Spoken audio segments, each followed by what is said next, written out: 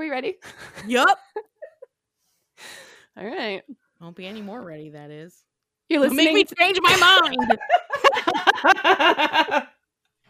Fight or flight, fight or flight. It's going to be fine. It's Okay, going to be all right. fine. We got your back, Jack. You You slapped psyching myself yourself a couple up. times. Stop hitting yourself, Brie. Okay, we're going to go now. Okay.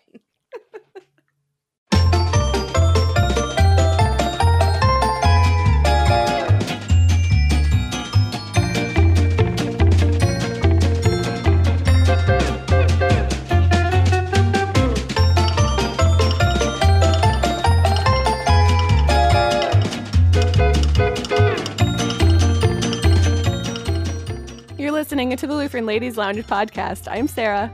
I'm Aaron. I'm Brie. And I'm Rachel. We're going to get pretty serious today, ladies. This is a serious episode. I don't want to do it. We have made a decision to talk about politics today, I'm going to barf. but it's going to be okay. And we're going to hold your hand through this. I'm talking to both you, Brie, and the rest of our ladies, because I'm feeling a little anxious right now too. But this is why we're doing this. We are talking about politics today because we all need a little catharsis in our life right now. And full disclosure, we are recording this before the election happens. By the time this airs, we may still not know the election results, which is part of the reason we're doing this. And also, we want this to be a very honest and open conversation. And we're all going to talk about some things that we're feeling right now, and that's fine. This is a Brie's Big Question episode. So, Brie, what is, might be obvious at this point, what is the big question that we are answering, or at least attempting to come up with some answers for today? So the big question I have for myself is, how do I talk about the election without barfing everywhere? I think we all feel that right now. No, so the big question for real is, how do I survive election season as a Lutheran woman? So, like Sarah said, just to give you some background, we are recording this episode well in advance of the 2020 presidential election.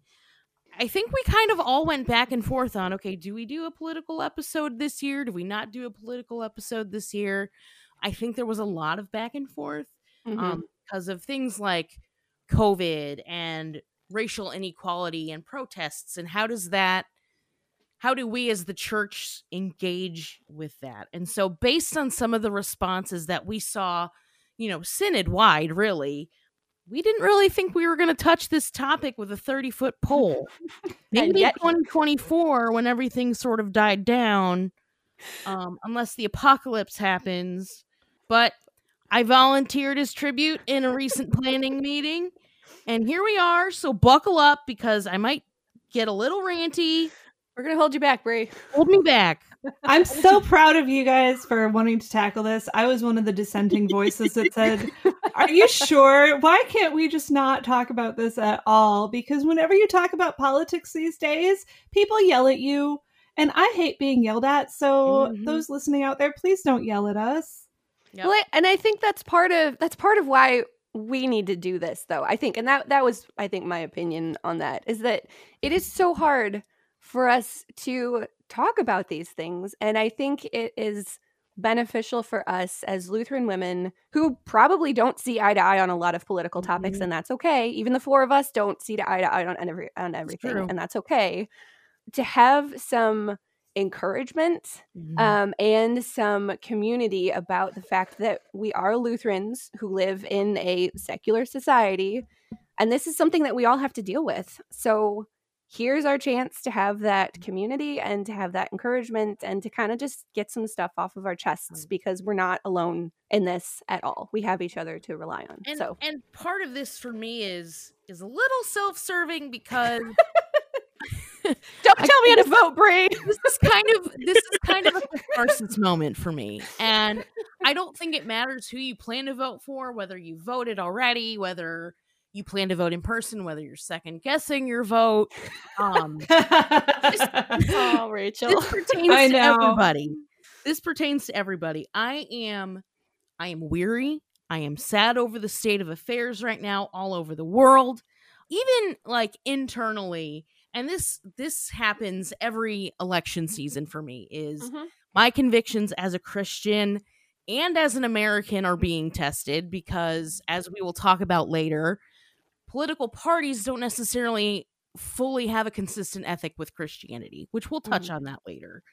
But regardless of that, regardless of who you're voting for or have already voted for, I don't think I'm alone in this. And my hope for today is to sort of draw us closer together, if not for that reason, regardless of our political leanings. Just as an added disclaimer, I am a work in progress.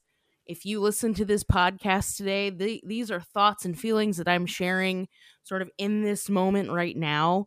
I have been sort of all over the political map my entire life, whether or not I was voting or was of age to vote. And so I'm okay with that. I'm open to hearing people out. I'm open to being challenged. And personally, it is my goal to be a little more resilient and not feel like I have to talk people down or like prove that I'm right. So I guess if nothing else, take this with a grain of salt. I hope to not be too like despairing or anything like that, or like super, I don't know, convicting of people that I don't necessarily agree with. Hopefully I can go this entire thing without revealing who I'm voting for. Don't do it, Brie. I'm going to try not to do it. Okay. Well, and I think it shows a lot of maturity too. And I mean, as we all age, your views probably will change, and that's okay, because the things that you realize when you're an 18-year-old and you can vote finally, you're like, I have power. Right. It's going to be a lot different in, Sure. 10, 20, 30 years.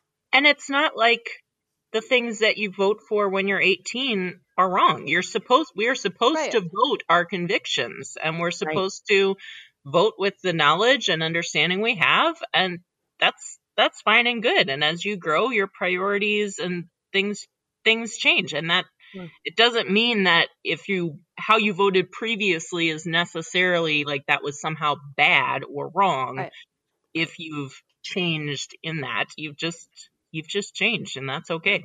Well, and society changes too. Laws change. Yeah. I mean, so much of everything has changed in the last 10 or 15 years, that it may not make sense to vote the same way now as you did 10 years ago, because just things are different. Things change. May I just say, Brie, I like the approach that you're taking, where you don't necessarily reveal the exact platforms and candidates that you're voting for, because one of our rights as Americans that I find particularly wonderful and important in times like this is the right to a secret ballot. Mm-hmm. Right. No one gets to see who you vote for. No one gets to know unless you tell them. And it can be a wonderful thing to remember that in a time where everyone acts like they have a right to know. And then not only to know, but to bully you and second guess and try to sway your position. And if you're feeling like I don't even tell, my husband necessarily who's on my ballot. We talk about everything, but and he doesn't expect that a private ballot is an important part of democracy, and yay for all of us, I think, for remembering that. Absolutely. Yep. Amen to that. And I think, Sarah, to your point too, of like things changing, seasons changing, society changing, I don't think I am wrong. I mean, I've been able to vote a handful of times given my age. But even then, like, for me, sitting through this 2020 election cycle, I'm pretty sure we're living through one of the most contentious elections in the history of modern politics, maybe ever. Honestly, obviously I don't know the span of how things have been, but it has certainly been the most contentious in my time. I mean, who would have thought that we would have to institute something like a mute button at a debate, which is what ended up happening for the second round of debates between President Trump and Democratic candidate Joe Biden. The first debate was an absolute train wreck. I think both parties should be ashamed of how they presented themselves. And it certainly was not helpful to the American people to sort of display the behaviors that they were displaying. So this whole thing is, to me, is playing out like this unbelievably absurd sitcom. Yeah, you're right that if you go back far enough in our history as Americans, you can find comparable episodes. I mean, we all love the musical Hamilton. Well, one of the key moments in that is the election of 1800, which is hugely contentious and actually ended up with the loser shooting his political rival, the Burr and Hamilton. That duel was all about the election as sort of the straw that broke the camel's back in their relationship. So obviously we have some rough and rowdy political moments in our history, but you're right that in the last, half century or so, even longer, things have been a little more genteel. And so as we see all of this contentiousness, it's really hard because we thought we were above this. Yeah, absolutely. Now, what maybe doesn't help, kind of, is, the LCMS in an American context, as Lutherans, it's not always cut and dry like who to vote for. I know that we have committees and such that will offer official stances of the church on certain things that are both sacred and a little bit secular, because we are a church functioning, engaging in a secular society. But it's not like the administration is going to go around contacting every Lutheran being like, this is who you need to vote for, because that's not their place. And they know that that's not their place. So we still have that ability to exert the freedom to choose who we think is the best candidate to lead this country, which I guess is kind of a blessing and a curse. Like, if someone could just tell me who to vote for, just tell me. Like, I don't have to think about it. Just tell me, and it's fine. That's where I'm at this point. So because I'm sort of in this, state of like malaise and sort of just hopelessness. It's not completely hopeless, as we will talk about later. What I did for us today is I wrote up a handful of tips and tricks for surviving the 2020 election. Number 1, and honestly, I need to just come out and apologize to my friend Aaron Alter, because my first tip and trick for surviving the election is that some topics are best discussed in a face-to-face environment. Aaron, who has been saying this for as long as I've known her, and has told me this for as long as I've known her, I'm like, okay, whatever. Like, it's fine. I can argue on social media with people however I want to, and it's okay. But it doesn't work. What I have, and I've referred to this in the past, and I've hopped on Facebook periodically, but I have largely taken a break from social media, and I've probably been away for maybe 2 months. Maybe more like a month and a half, and it has opened my eyes to sort of the I'm just going to say the evils of it, and engaging with others on social media for certain things. Like, I love social media to like post stupid memes and like do chicken soup karaoke. But like, when it comes to talking about the news or current events or sharing, politically contentious opinions, I think that social media is just a completely unhelpful format. You got to remember what social media is best for. And right. I think the magnificent Cheryl Magnus, managing editor of Reporter newspaper and a friend of all of us, she put it best when she said, babies and puppies, people, babies and puppies. Right. This is what social media is for. Never forget that. Right. And I think that's probably what you've missed the most, isn't it, Brie? Yes. In fact, I checked in the other day. I'm like, I miss you guys and your kids and your pets. Like, the end. But I said, if I see my shadow on election day, you're going to get 6 more weeks of this winter, probably. I cannot. But I mean, yeah, it's okay. But I'm going to just pause a moment here and salute you for for actually stepping away, because I think a lot of people feel that and yet have a really hard time actually doing it. And you actually have, and I do miss your fun, ridiculous memes and smart aleck comments on things.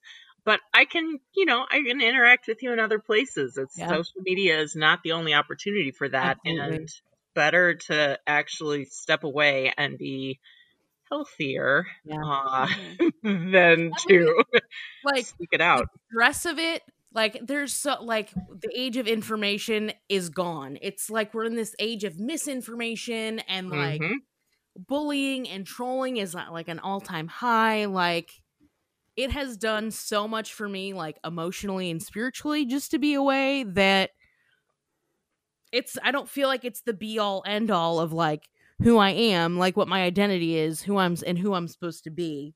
And even like engaging with family and friends on social media about politics has gotten me into trouble. And so when I feel no longer responsible for having to do that, as though it makes me a more constructive and helpful citizen, it's very liberating, because you don't owe anybody anything politically when it comes to social media. I mean, we all sort of have these curated personas on social media. We all do. Everybody does. Yep. You're going to post certain pictures and not post others for whatever reason, because it doesn't jive with how you want people to perceive you. And so you're automatically, I think, at a loss, because when you talk about these political issues that are so like deeply embedded in who we are, like, you're basically arguing with a curated persona that doesn't fully encapsulate who that person is, which goes back to, okay, sitting with somebody across the table, having a cup of coffee, talking about it, you get that feeling that, okay, this is another human being. Like, what I believe and what I feel, if I see the person across from me, there's humanity there. It's not it's not debating sort of this amorphous, like, the other, which I'm doing air quotes if you can't hear me doing the air quotes. We're going to bring up the other all the time, but part of it is, yes, like acknowledging that the person across the table is a human and they have their own fears and concerns and like deeply rooted beliefs. And I think the first thing that we can do to have more constructive political conversations is to log off Facebook for a little bit, don't look back, and just have those conversations on a more personal, more intimate level. So unless you can guarantee that you're only going to see puppies and babies and funny memes, like, feel free to like just let it go for a while. Like, you don't have to be there. Yeah. I never thought I would hear you say that, Brie. I know, right? You are like, this is blowing me away. No. I read a book. What? I started a new TV show. I did stay on Instagram, but I got obsessed with watching roller skating videos on Instagram. Like, I feel like Instagram is probably the safer of the three, though, because Pinterest is the safest. It's image based. Only for right now. Let's acknowledge that is just for right now, and it's going to end up going down the tube. It is. It's just That's pictures. The nature of it. I know. Well, if you talk with Peter Slayton at all, or if you followed anything that he said, we've talked a lot about how on social media too, you get this what he calls context collapse. And if you talk about anything controversial ever, or even not controversial, you'll probably experience that, because when we're on social media, we're friends with all of quote unquote friends, whether or not you actually know them in real life, with all of these different peoples that span all of your different friend groups and friend circles. And so when you post something, you have all of these other people who probably don't know each other arguing about something, and they have no idea where they're coming from because they don't know each other.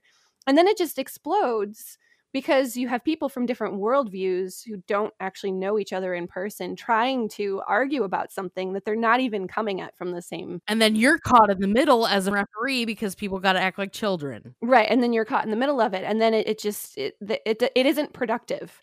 And that goes to Erin's wisdom of just have these conversations in person if you can, or just don't have them, which kind of hurts me a little bit because it's helpful when we can have conversations and can talk to people about stuff, but social media is probably not the best place to do that. And I have a pretty strict no politics rule on my page, which I broke last week, and I will never do that again because I did have context collapse and it was horrible. And so even if you have to have a no politics rule on your own page and you only post pretty stuff and you only function in groups on Facebook, and then that's how you have to restrict yourself because you can't get off Facebook because you work on Facebook. Maybe you just have to set those boundaries for yourself and stick to them too. Mm-hmm. I find that turning off alerts because I don't see the red bubble. Like I don't obsessively have to look at what people have posted because I don't see the red bubble. That has helped me the most. It's worth remembering too, as Christians, we are called upon to share the gospel and to put forward our beliefs, whenever appropriate, always be prepared, etc. That does not extend necessarily to our political convictions. Correct. There is no divine mandate to evangelize for your political party. You can choose to do that. That's fine. You have freedom of speech and of association and all the rest of it, given to you in this wonderful country that we live in. But it's not a divine obligation to make everyone you come in contact with share your political convictions on every subject. Yep. And also to keep in mind, if you can find a neutral news source, I know that's basically a joke. Do those even exist? If you're watching a news station that makes your heart race, turn it off because it's not worth your health. You don't need to give yourself a heart attack or an ulcer or a seizure because of flying graphics and colors and fighting and just adrenaline. Know that if you have to talk to somebody about your beliefs, if you feel so strongly about something, have like a designated trusted person in your life, whether it's a family member, a spouse, a best friend, a therapist. Even if you wrote down your feels in a journal, like that is more helpful than like giving your hot take and shooting it out into the ether for people to ingest. Like, right. You owe it to yourself to like not have to deal with the nonsense that comes after. You can advocate for certain issues without talking about it on social media, whether it's donating or getting involved with a certain cause. You can be political, but you don't have to be political on Facebook. Like you don't owe anybody that. And it's I would say it's probably better that you don't, because then you don't have to deal with context collapse. I think that's a perfect way of describing it. And again, don't feel like you have to engage everybody over it. Like, you don't owe anybody that. You don't. Nope. And so don't feel like you need to prove a point or double down, because honestly, I think that's where we are right now as a country. Is I say one thing and then Erin comes in and says, well, what about this? And then I just double down, not realizing that, I'm not really being constructive in that moment. And then you just have sort of this back and forth of one-upmanship, and this is where it's brought us. And it's ridiculous. And this isn't to say that political beliefs don't matter, because so often, right. I mean, as we talk about all the time, faith and life, they collide. Yep. That our political views are shaped by our theological convictions. Yep. And, that's for, I mean, it's very common for LCMS Lutherans to vote for pro-life, pro-marriage causes. And that's wonderful. And yet when we realize that we're crossing the line out of a theological realm into a strictly political realm, then things get a little bit thornier. Yeah. I'm going to throw in, I wasn't going to do this right now, but Rachel, since you brought that up, I'm going to throw in a shout out to a shout out for the August edition of the Lutheran Witness. There are some of the articles online. If you have an August edition of the Lutheran Witness and you haven't read it yet, you should definitely read it. Find a friend who has it. Your church probably still has it. Mm-hmm. It is all about the intersection of religion and politics. It is spectacular, and it will really make you think, no matter where you fall on the political spectrum. It's really, really good advice. I know Dr. Joel Bierman's article is online, and we'll share that with the show notes. And that is one of the articles that really made a difference for me, because he puts out the points that it's important for you to vote, and we are called to love our neighbors. And we do that through voting, because that is how we decide the cultural effects of our country, the societal things in our country. We're all going to fall somewhere differently on that political spectrum, because we all come to different end goals of how we carry out how we love our neighbors. And that's okay. You can come down on different sides of issues, because this is one of his points. We vote for our neighbors. We aren't voting for ourselves. We vote for our neighbors, what's best for our neighbors, and what we think will be the best and the best situations for our neighbors. And that's going to be different for different people depending on how you interpret all of that. And that's okay.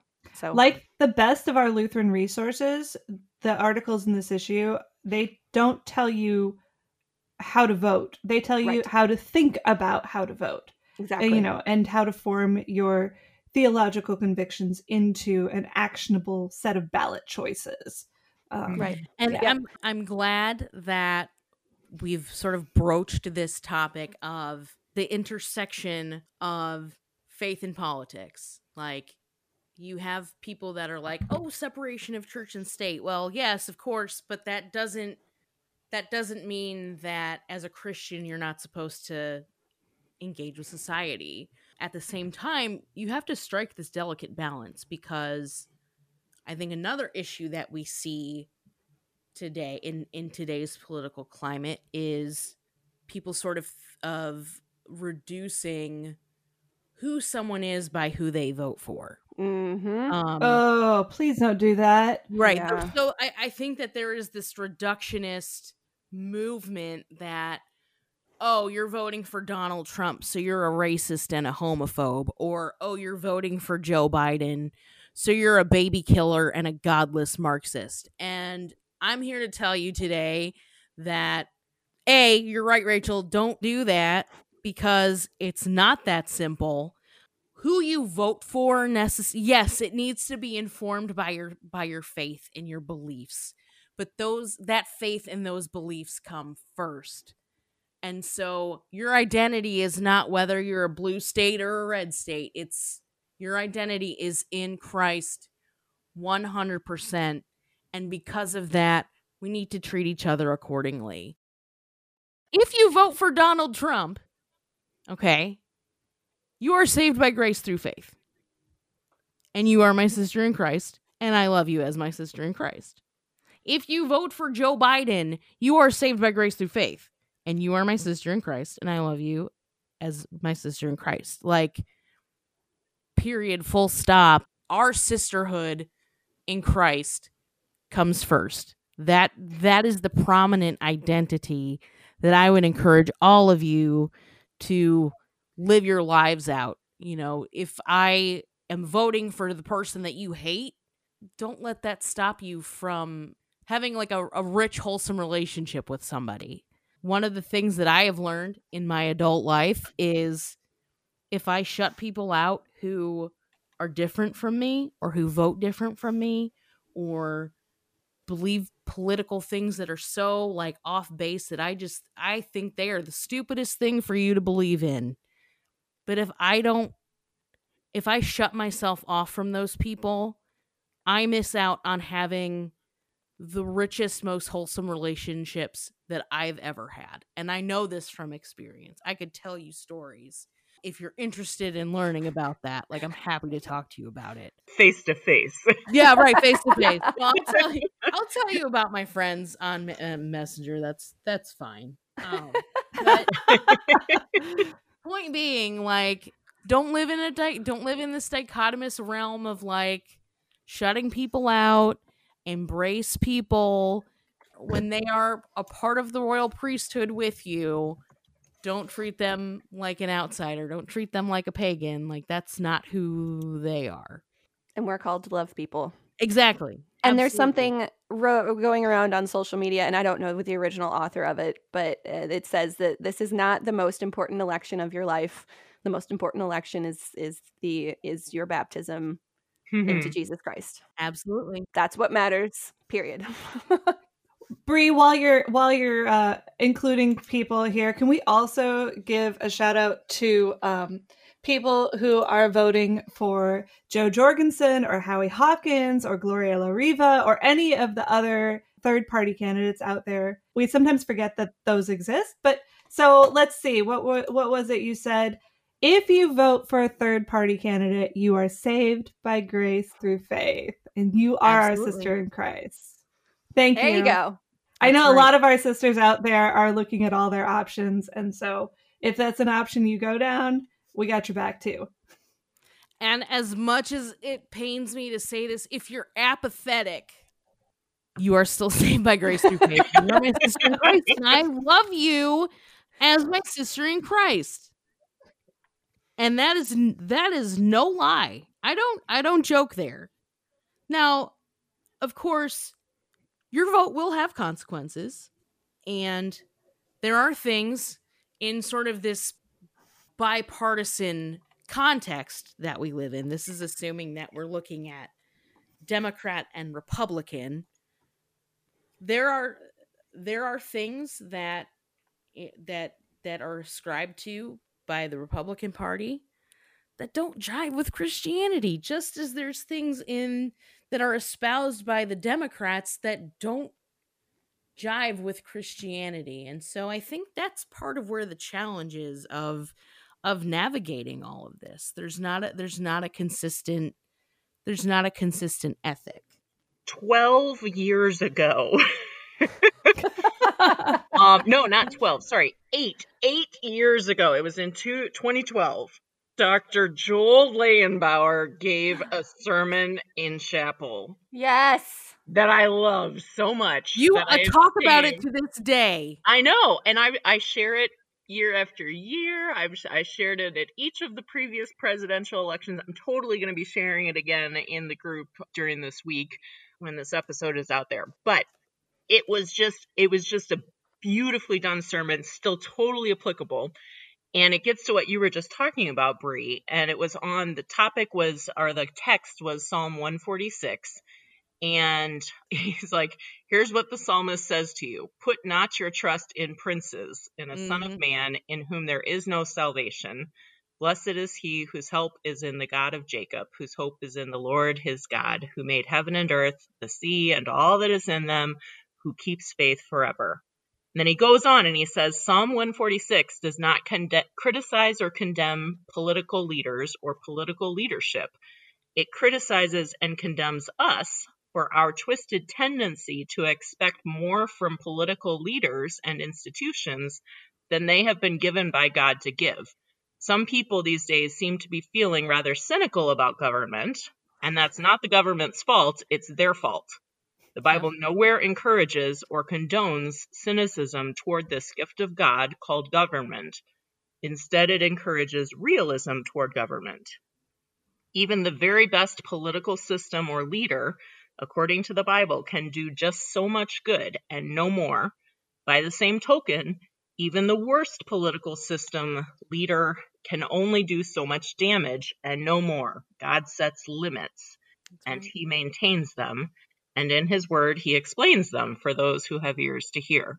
And I think we do sometimes start to, we despair. We're like, oh, our person did not get elected. And we despair that somehow that means that, there are consequences, but there's only so much. Again, God does set limits. He is actually ultimately in control of this life that we find ourselves in. Yes, we get the privilege of voting, but let's not take it too far and be ascribed to someone that, oh, you didn't vote and on this way, and therefore it's your fault that this is what we are seeing. That's not fair either. We get the privilege of voting, but let's not take on too much responsibility on ourselves either. Right. But I do think that it's important, kind of like what Dr. Bierman had said about voting with your neighbor in mind. Like, I think a lot of people who are either like vocally anti-Trump or anti-Biden are doing so from a posture of fear. So when you're voting for a particular candidate, at least be mindful that, you know, people, and this, as much as I speak out against reducing, like, people who are voting for Trump have this fear, from my observation, that they are going to lose they're going to lose the ability to practice their deeply rooted beliefs. They are going to lose their traditions. And by the same token, I think the people who are voting for Joe Biden are worried that we're going to return to this era where certain groups of people don't have rights. And so you're right, Aaron, I don't know the likelihood of either of those kind of catastrophes. I'm guessing not. God's going to do what God's going to do. But when you go to the polls and you have your convictions about who you're going to vote for, think about the other and what that could mean for them. Keep your neighbor in mind when you're voting. I'm going to reference Joel Bierman's article one more time. Do it. Because he specifically speaks to this, and I'm just going to read this because I can't summarize it any better than he wrote it. He says, when you cast your ballot, consider the following triage. First, your overriding responsibility is to your nearest neighbor who has the most acute need, which is going to be different for everyone. Yep. The defenseless neighbor faced with imminent death has a more pressing need for justice than the one who may lose access to a favorite meadow where he likes to stroll. Let that one sink in for a second. Yes. Second, the protection of human life outweighs the enhancement of human life. Third, people always rank ahead of animals. Sorry, Brie. That's and okay. Fourth, it's true. It's not a lie. It's not wrong. And fourth, the stuff we accumulate and want to keep always ranks last. People over stuff. Remember that one. Fifth, and finally, respect for each human person or basic fairness ranks ahead of any alleged right to keep what is, quote unquote, rightfully yours. Christians know that what they have belongs to God, and every one of their nearly 8 billion neighbors is someone for whom Christ died, someone to whom we owe justice in the temporal realm, and someone to whom we owe the proclamation of the gospel in the spiritual realm. Think about your neighbors before yourself. And that is, I mean, that's something that is pretty consistent with how we're taught to live our lives in general anyway. Love your neighbors first. Yep. And that will look different depending on who your neighbors are. I mean, all of us, we live in different places. Our situations are different. Our states are different. Our laws are different.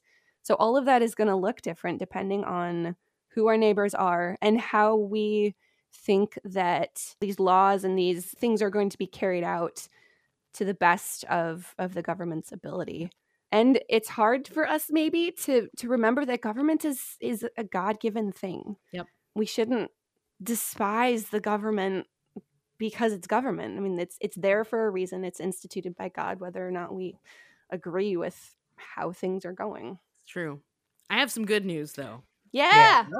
Ready for this? Go for it. Okay. Neither candidate running for president is our personal Lord and Savior. Thank goodness. And thank God for that. You know, we are encouraged to vote for better or more or bigger, whatever. Or the lesser of two evils, which I'm so sick of being told to vote for the lesser of two evils, you guys. I cannot even say. The reality is that America is never going to be the pinnacle of... It might be the pinnacle of earthly things, but it will never be the pinnacle of heavenly things. Mm-hmm. It will always be a sinful and broken nation. There's always going to be death, abuse, brutality, hate, divorce, and no president of the United States is going to redeem us from that. I told you I had good news here, guys, so stick with me. Jesus will and has and does redeem us from all of the brokenness, all of the sinfulness, all of the ugliness, this political wedge that is like being driven even far down into our nation's core. Jesus has already taken care of it. So, not to minimize how bad everything seems right now, but I personally take comfort in the fact that this is not the end. You know, the guy that I refuse to vote for might win the election this year, but I cannot and do not lose hope because I know that my life is in Christ, and because of that, I get to live as a sanctified child of God in the ways that he wants me to live. Whoever is sitting in the Oval Office, like writing laws and they don't write laws, they sign laws and they veto stuff. I've taken civics before. What? Free branches of government, Brie. Well, and whoever wins and whatever happens in politics does not have any effect on the fact that you can still love your closest neighbors to the best of your ability. Right. So that doesn't change anything of how you live your daily life and how you love the people that are around you. We're still called to do that. And you can still do that whether or not your person wins. Right. This hot rolling dumpster fire of a society will be restored one day when Jesus comes back. Amen. You guys know I'm a history nerd. And one thing that I like to remember during election season is that our nation is a baby in the geopolitical scheme of things. It is. We have been around for 230-ish years. The Christian church is eternal. Right. My identity is in Christ and as a member of his church. And I think some Catholic moral theologians do an especially good job of emphasizing the fact that nation states rise and nation states fall. And not that I want ours to fall. I love our country so much. And I want it to go on and be better. But if it does, that doesn't affect the church in any way. Yeah. That these things are temporal and God's love for us is eternal. And no matter what happens, nothing will change that. So the timing question, if you look at, Jesus died 2,000 years ago and our country is 200 years old. That's like a drop in the bucket of time. Absolutely. So in closing, even though I say in closing and then we talk for 25 more minutes as with these things, in light of everything that we've talked about today, pray your heart out. If your candidate wins this election, remember that you have friends and family that are hurt now and they might be afraid. They might be unsure of the future, and pray for them. Be modest. Continue to love them. Don't rub it in their face. Like, if you're on social media being all braggadocious about your candidate winning, there's probably someone on your friends list now who's like, holy crap, what does that mean for me? What's next? So just remember that. If your candidate loses this election, like we've said, do not despair. Be gracious. Pray for patience. And even so, continue to love your friends and family. And regardless of your political leanings or voting record, find your people. Love the heck out of them. Celebrate the healthy, wholesome relationships you have with the other. Walk those around like the Shroud of Turin. And pray for the strength and grace to love the heck out of them too, doing so because of what Jesus did for you and them. And that's all I got.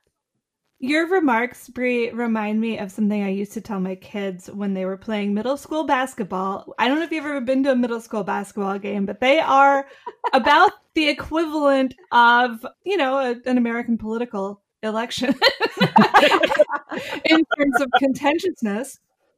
But I used to make them repeat this after me when they were no matter what happened, whether they won or lost, I would say, okay, guys, repeat after me. Grace in victory. Dignity in defeat. Say it again. I can't hear you. Grace in victory. Dignity in defeat. That whether you win or lose, let grace and dignity clothe your interactions with other people. Amen. Even if it is like a middle school basketball game, which are awful. Don't go to those. Yes, absolutely. The kids are great. The kids are great. But Lutheran school, middle school basketball. Now that's a sight to Hey, see. I played on Lutheran I did school, middle too. school basketball. I was terrible. LSA sports, man. Love it. Oh man. So, in closing, again, You sorry. already said that. Yes. In closing 2.0, I just want to express to the three of you and everybody out there who's listening. First of all, I want to take this time to repent if I've ever hurt you in a way that messes with who you are and who you vote for. And just to clear the air and say, even though I might not show it, I love each and every one of you because of what God has done for me. And so I then feel compelled to give you that same love and grace. I don't care who you vote for or if you don't vote. I'm struggling with that one, but it's true. It's true forever and ever. Forgiveness is a beautiful thing to practice in all facets of life, including political conversations. Right. So, because inevitably, I mean, we're sinful humans, right? So even if we try our hardest, we're probably still going to offend somebody in our conversations. But let us not forget that repentance and forgiveness is a beautiful gift that we should all practice daily. I think another beautiful gift for us in this season, and various lines of it have been running through my head throughout this conversation, is the Lord's Prayer. That this is a prayer for every day, but especially for times like this, that we pray, Our Father who art in heaven, God is in heaven. He is in control. Hallowed be thy name. You alone are holy. You're the righteous one. Thy kingdom come. Oh, dear Lord, let thy kingdom come among us too. Yeah. Thy will be done on earth as it is in heaven. Give us this day our daily bread. Everything we need that we're so worried about, we're voting our fear. We're fearful that we won't have what we need. Give us what we need. I lost my place. Forgive us our trespasses. There we go. There we go. And that's just what you're talking about, Brie. As we forgive those who trespass against us. Lead us not into temptation. Let us not be tempted to put anyone or anything in the place of God, but deliver us from evil. Social media. For thine is the kingdom and the power and the glory forever and ever. Amen. Amen. Yeah. That's wise words. Speaking of prayers, get your hands on your nearest Lutheran book of prayer, or Stark's prayer book probably has something, or one of these great resources from CPH or from your church. There's a whole section of prayers for our civic realm and government. Now would be a great time to be praying those. Actually, all the time would be a great time to be praying those. Maybe we should close with this prayer for government. Yes, I was actually thinking, maybe let's pray for the first time on air. What? Okay, so and I have one in front of you. Go. I do. Yeah. I have one in front of me. So this is from the Lutheran Book of Prayer, which is available from Concordia Publishing House, and it's page 177, the prayer for government. Lord God, as I pray for all who are in authority, I thank you especially for the form of government given us in our beloved country. Give me the grace with my fellow citizens to value the officers and the magistrates of our government as those sent by you. Instill in me that respect and honor that is due them. Lord, endow them with wisdom for their several duties, with a spirit of sacrifice for the common welfare, with mercy and justice, with uprightness and kindliness. Correct the evils of selfishness, greed, a vain desire for honor, or abuse of power among us, as well as in the other governments of the world. Grant that the true purposes of government may prevail, safeguarding peace and prosperity, so that we may live soberly and uprightly in your sight and have opportunity to tell of you and your kingdom. These petitions I direct to you because in Jesus I know you as my Father and Lord. Amen. Amen. Amen. Thank you. Whew. We have made it through our episode on politics. We are all still friends. And I didn't barf. And Brie didn't barf. We really would love to have these conversations in the ladies' lounge too. Hash out some stuff, maybe pray for each other. That would be a really good thing. And to come together as a community of sisters in Christ as we love to do in our Facebook group. If you are not in that group yet, you can find us, the Lutheran Ladies Lounge, on Facebook. You can find all of our podcasts at kfuo.org/Lutheran Ladies Lounge or on your favorite podcasting app. You're listening to the Lutheran Ladies Lounge podcast. I'm Sarah. I'm Erin. I am not running in 2024, so don't make me change my mind. And I wouldn't vote for you if you were. Oh! Wow. Now. I don't know what just came over me. I'm so sorry. I'm glad you don't want that for me, though. You deserve so much better in your life than that, I'm saying. Oh, wow. Save you from a fate worse than just about anything else. That's right.